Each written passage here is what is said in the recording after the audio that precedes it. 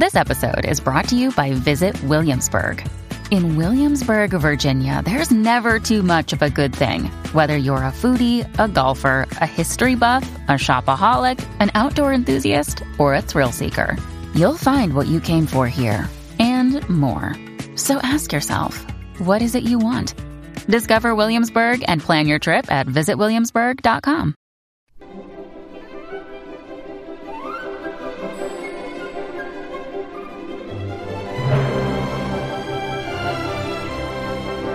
Hey everyone, welcome. I'm Christina Yerling Biro and this is Pop Culture Confidential. No, that's not our regular theme music. That's John Williams' incredible score for E.T., the iconic Steven Spielberg film celebrating 40 years this year. A movie with its themes of finding home that meant so much to me and so many others around the world. I'm thrilled to have the opportunity to talk to the incredible Dee Wallace, who played the kid's mom, Mary, in E.T., one of the first and most heartfelt portrayals of a single mom in cinema. Ms. Wallace tells stories from the set that I had no idea about, on working with Spielberg, how one of her reactions to something that Elliot did, played by Henry Thomas, made Spielberg change the set entirely, and about working with E.T. himself. And there's more. Miss Wallace's career is truly iconic, particularly in the horror genre. She's been called the original Scream Queen, and we can see her and her film's influences resonate in things like Stranger Things and tons of horror today. I mean, just to name a few. She starred in Joe Dante's 1991 werewolf movie The Howling, where she played a news anchor stalked by a serial killer. Her role as the mother protecting her son from the rabid St. Bernard in Stephen King's Cujo is legendary. And Peter Jackson's The Frighteners, Critters, and so much more. Dee Wallace is also an author and a healer. Her work through the years has been based on the principles of accepting responsibility and loving ourselves early in life to create the life we desire. Her latest book is called Born. Ms. Wallace, thank you so much for joining me, and congratulations to E.T. 40 years. Thank you, Christina. Just wanted to be a little personal here in the beginning. I know that a million people tell you this, but I realized that it had a double impact on me. Once when I was 10, when I saw it, I was a child of divorce who moved around a lot, different countries and things. And then years later, when I became a single mom, the impact shifted and just Mary was with me those years as well. And is, for me, one of the most important portrayals of a single mom ever on screen. So thank you so much. Well, thank you. I cannot tell you how many poignant stories I hear from mothers and single mothers and parents of how this film impacted their lives. You know, some films, some stories, you feel their age, they disappear. Your films, your career doesn't. They're in the zeitgeist. Neither do the two Stevens you've worked with, Stephen King and Steven Spielberg, are so powerful. Why do you think this is? Why do your stories just keep going on generation to generation? Well, that's a good question. I get that question often about E.T., but it is very true. We'll get to E.T., but it's not just that. There's something about your career that we see in Stranger Things. We see with, you know what I mean? I think, first of all, what a lot of people don't understand or know is that horror films are healing. If you Google the positive effects of watching horror films, it's pretty staggering the amount of information they have.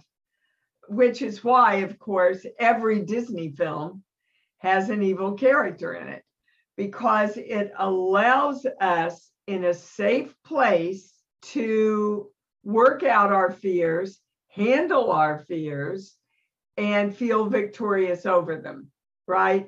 But if I had to answer that question as far as my performances, I would have to say it's because my first concern is always to bring my heart into every performance.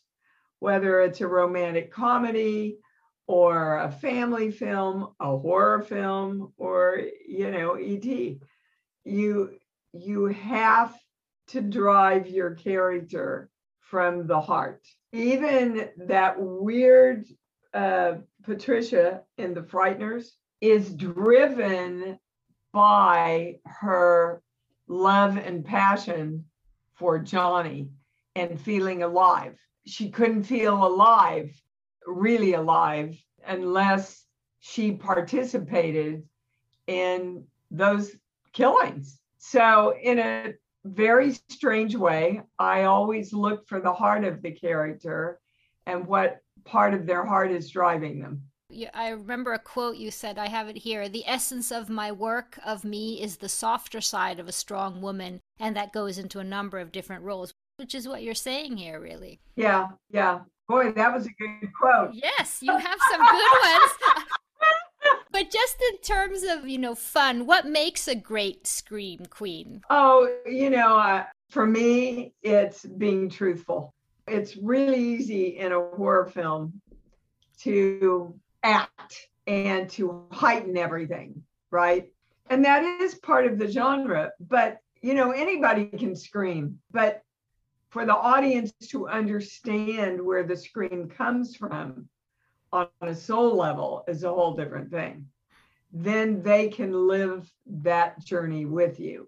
People lived the journey of that mother in Cujo, doing everything and being willing to do everything to save that child. Very much similar theme in E.T. Mm-hmm. The Howling, all about that sportcaster's heart and drive to uncover the story between the light and the dark. And that's what The Howling is all about. Right. Is the battle between the light and the dark. And at the end, that little Bambi werewolf that was an added scene after we got all the cards back. And Joe Dante called me and said, Dee, everybody wants to see you turn into a werewolf. And I said, okay, but you have to find a way to make her a little bit more vulnerable because her heart has fought against this so hard. And so he and Rob came up with this little Bambi werewolf here. But sometimes it can be too much. You've actually said that Cujo, it was such a difficult shoot that it nearly killed you. Yep, it did. What happened? Well, did you see the movie? I did. Okay, so the whole movie is fight or flight.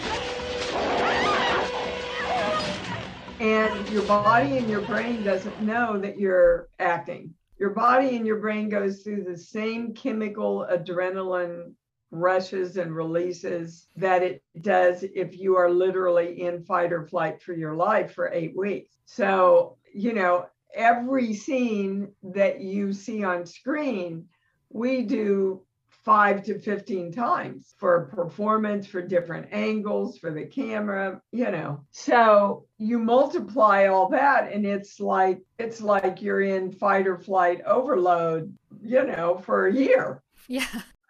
So it was literally the hardest thing I've ever done. And it's my favorite film of mine. But the 5 dogs were good doggies.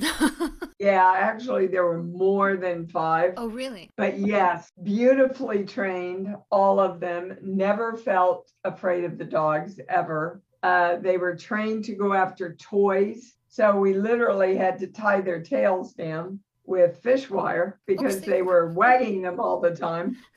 And, I have to take a moment to give homage to Danny Pintaro. That little kid was beyond his years. It was unbelievable working with him. Oh, you've worked with some great kids. Let's get into that now. So it's E.T.'s 40th. How did Spielberg find you? I believe he originally found me in The Howling, and he called me in to audition for Used Cars, which I say now, fortunately, I did not get. Because Stephen works very far in the future. You know, he always knows what's coming up and working on it. And he saw that childlike quality in me that he wanted in Mary. And so fortunately for me, he saved me for E.T. And when E.T. came along, they just called and offered it to me.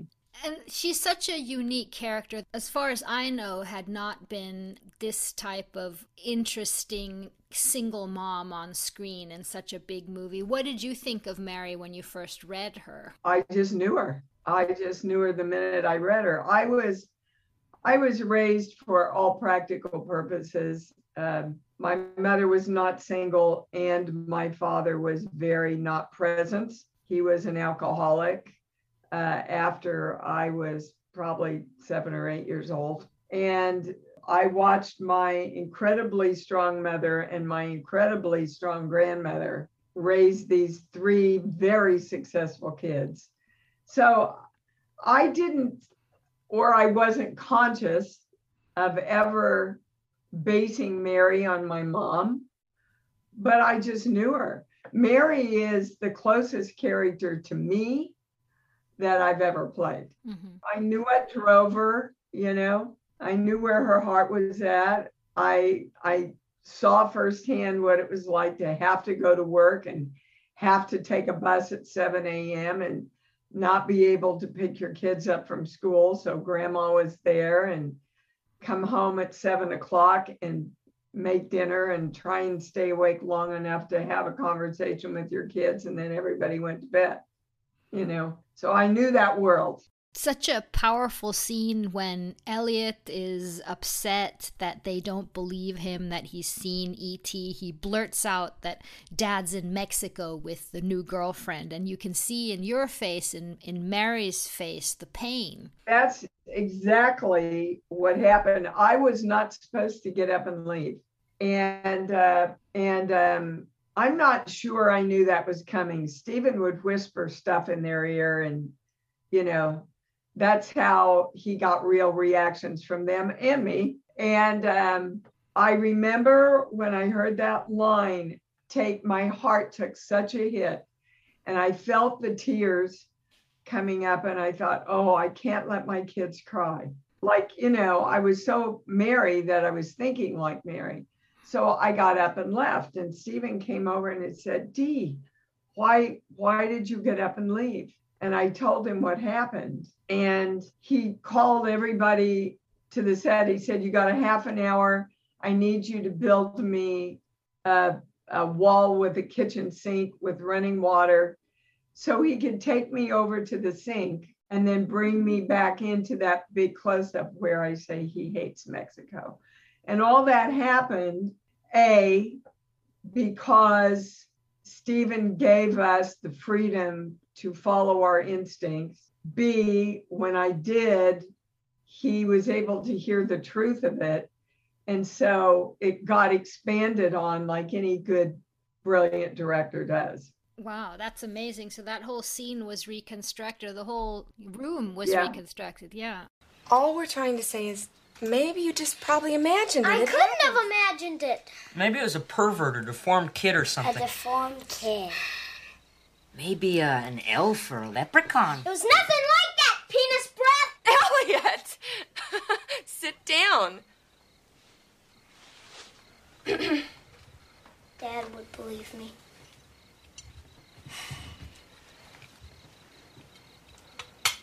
Maybe you ought to call your father and tell him about it. I can't. He's in Mexico with Sally.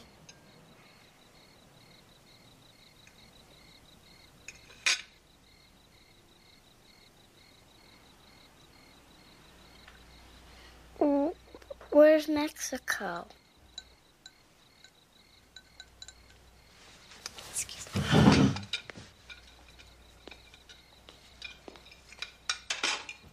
I'm gonna kill you.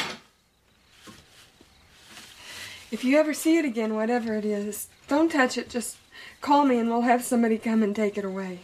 Like the dog catcher. But they'll give it a lobotomy or do experiments on it or something. It's your turn to do the dishes, fellas. I set and cleared. I set and cleared. I did breakfast. I did breakfast. What's the matter, Mom? He hates Mexico. Yeah, we've read through the years after E.T., we of course understood that so many of Stephen's movies emanated from his own childhood and experiences with divorce. He has this new movie, Fabelmans, coming out. Did he talk to you about his own experiences and about this? No, we never did. We never talked much about the part, tell you the truth. And we didn't talk much about the interaction with the kids either. I think he just, and a good director knows that sometimes the less you talk about something, the more in the moment everybody is, especially kids.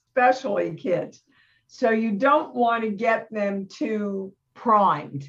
You don't want to get them too rehearsed. So Stephen would just throw in directions at the last minute or whisper, Drew, say this line. Or while we're shooting, he'd go, okay, Drew, take a bite of your hamburger and now look at Robert and say blah, blah, blah. So that everything was new and fresh, you know? And she's such a natural, and with you as well. I mean, that chemistry is... All the kids were just like, I just felt like I was walking into a set where I worked with a lot of other adults, you know? And I got to say, the same thing went for E.T. Oh, yeah? Yeah, you never felt like you were working with a puppet. We were never allowed to see people being put into E.T. Stephen went out of his way to keep E.T.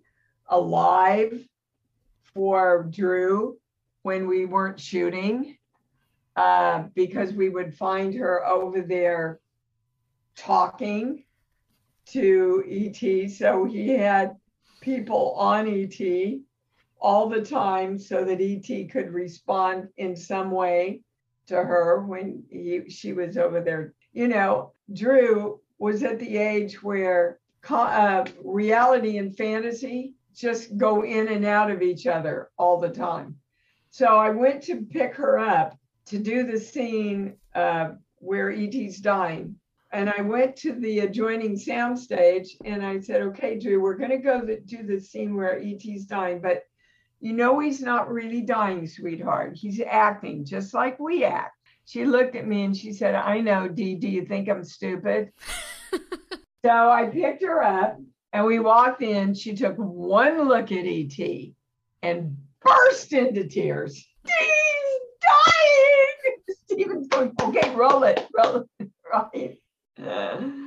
It was pretty funny. One of my favorite scenes, which really shows also Mary's sort of how stressed she is, but how much she wants to be, you know, do everything for her children, is when E.T. is following her around in the kitchen, but she can't see him. Yeah. Well, yeah. And, you know, I have so many people say to me, oh, I so wish that you were my mom when I was little. And I said, I know, because I never knew what was going on in my own house, right? And I've got to tell you, the first time I ever walked on set and saw E.T., it was like Carlo Rambaldi captured a soul in that little guy. It was the weirdest thing, Christina. It was weird and beautiful. When did you realize that this had become a world-changing movie, that it was like in hearts forever? Oh, I think I'm still realizing that, you know, every public appearance, every convention I go to, every person I talk to has stories about how this movie has changed their life in a positive way. So it's not that people just keep paying to see the movie. They keep paying to be moved by the movie and to remember the magic of the message that we all know is true, but we forget and we don't live. If we would just keep our hearts open and live in love, we would always get back to the home of who we are, always. And we've heard it, Peter Pan, think happy thoughts and you fly. Wizard of Oz, you had the power all along, Dorothy. But we hear it and we keep those movies alive because we get the truth and we forget to live it in our daily lives. When you need mealtime inspiration, it's worth shopping Kroger, where you'll find over 30,000 mouth-watering choices that excite your inner foodie. And no matter what tasty choice you make, you'll enjoy our everyday low prices, plus extra ways to save, like digital coupons worth over $600 each week. You can also save up to $1 off per gallon at the pump with fuel points. More savings and more inspiring flavors make shopping Kroger worth it every time. Kroger, fresh for everyone. Fuel restrictions apply. In your book, you talk about the importance of saying what you mean and not beating around the bush about what you want, to sort of paraphrase. You seem to have just a non-stop career. Has this always been something you've done? No. No? With wisdom comes with age, no? Well, interestingly enough, we're very wise as children. We all do it as children. We all say exactly what we want, and then we're told not to, and then we're taught not to, and then we're taught that we're not loved as much as we do, and so we learn to quiet that still knowing voice within ourselves that says, "Yeah, go tell them what you want for Christmas. Tell them what you want at Disneyland. Tell them what, And the universe works very much the same way. The more specifically you ask, the more specifically it's delivered. And so I put it away. I channeled a lot when I was little. Of course, we didn't call it that. We didn't even know what channeling was in my Methodist family. And then I really didn't play around with it again until I found Science of Mind, which is not Scientology. Science of Mind is the teaching of your thoughts create your life. And that started opening up all the stuff that I remembered. And then I met my husband, who was very involved in studying a premise, I guess, called conceptology, and opened up my channel even more. And then he died, and I fell to my knees and said, I don't want to be a victim. I don't want to be pissed off. I want a way we can heal ourselves. So that is an example of ask and ye receive. 30 seconds later, I got my first download, I call them, which was use the light within you to heal yourself, which I have kind of been expanding on ever since. So yes, I've been doing it all my life, and no, I didn't practice it all my life. I found when I started channeling that this was very much the same thing I did in my acting, that I was really channeling my characters. I know this is a big question. There's so many things we've been going through, especially the past few years with COVID and with isolation and just, the shootings and Uvalde. And how do you get through that pain just day to day, just seeing it and just reading about it every day? What have you learned through your teachings? The channel always gives me objective information about, like, for example, I know that the energetic basis of COVID is I have no control. So you see a world in a lot of different ways trying to regain control over their lives.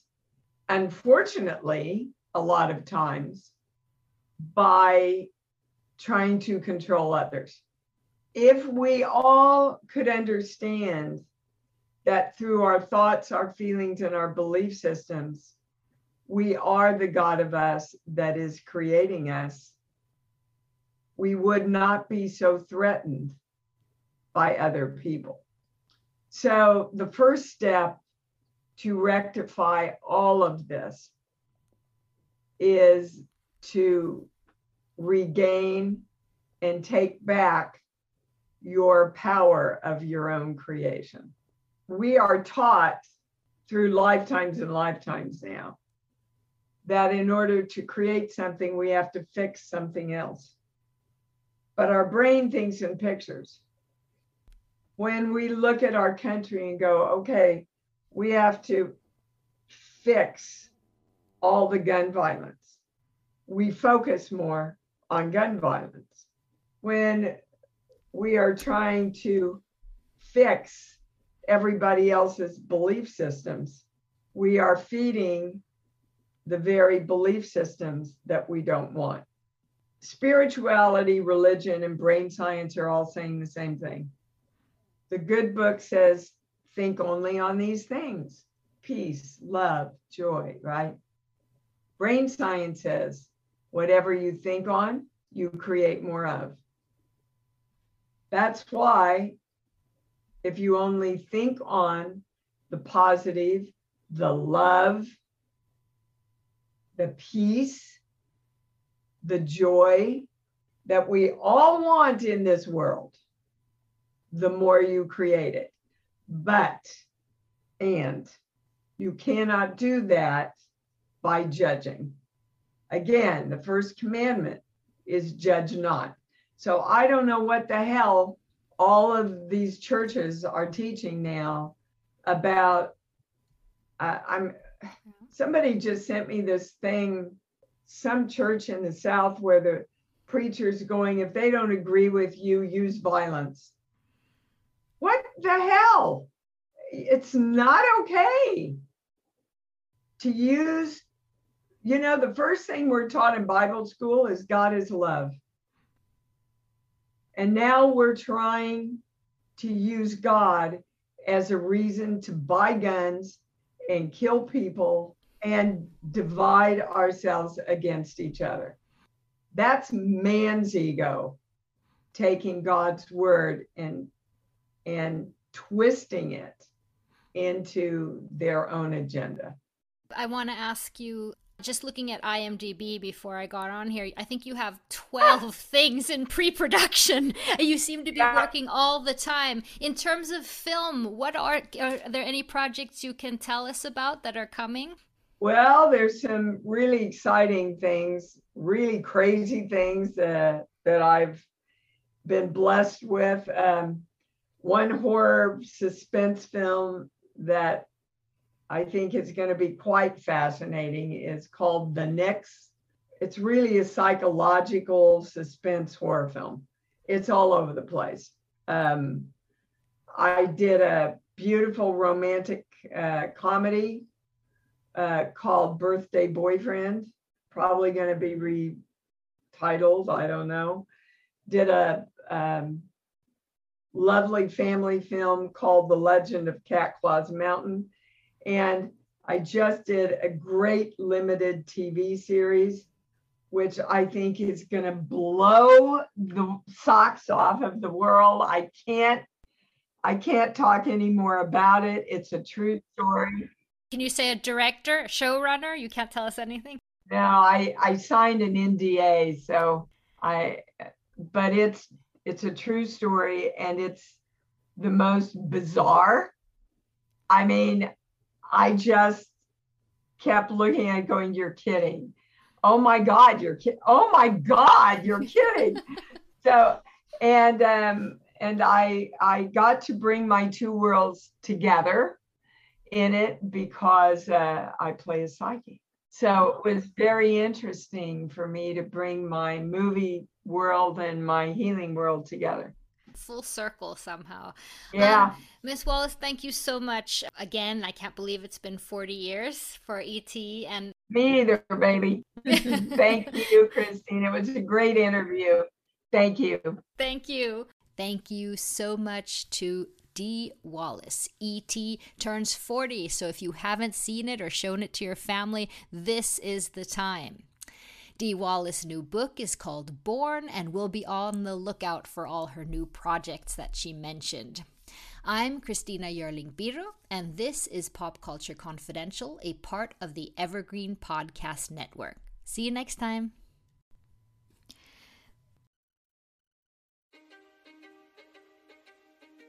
History is complicated.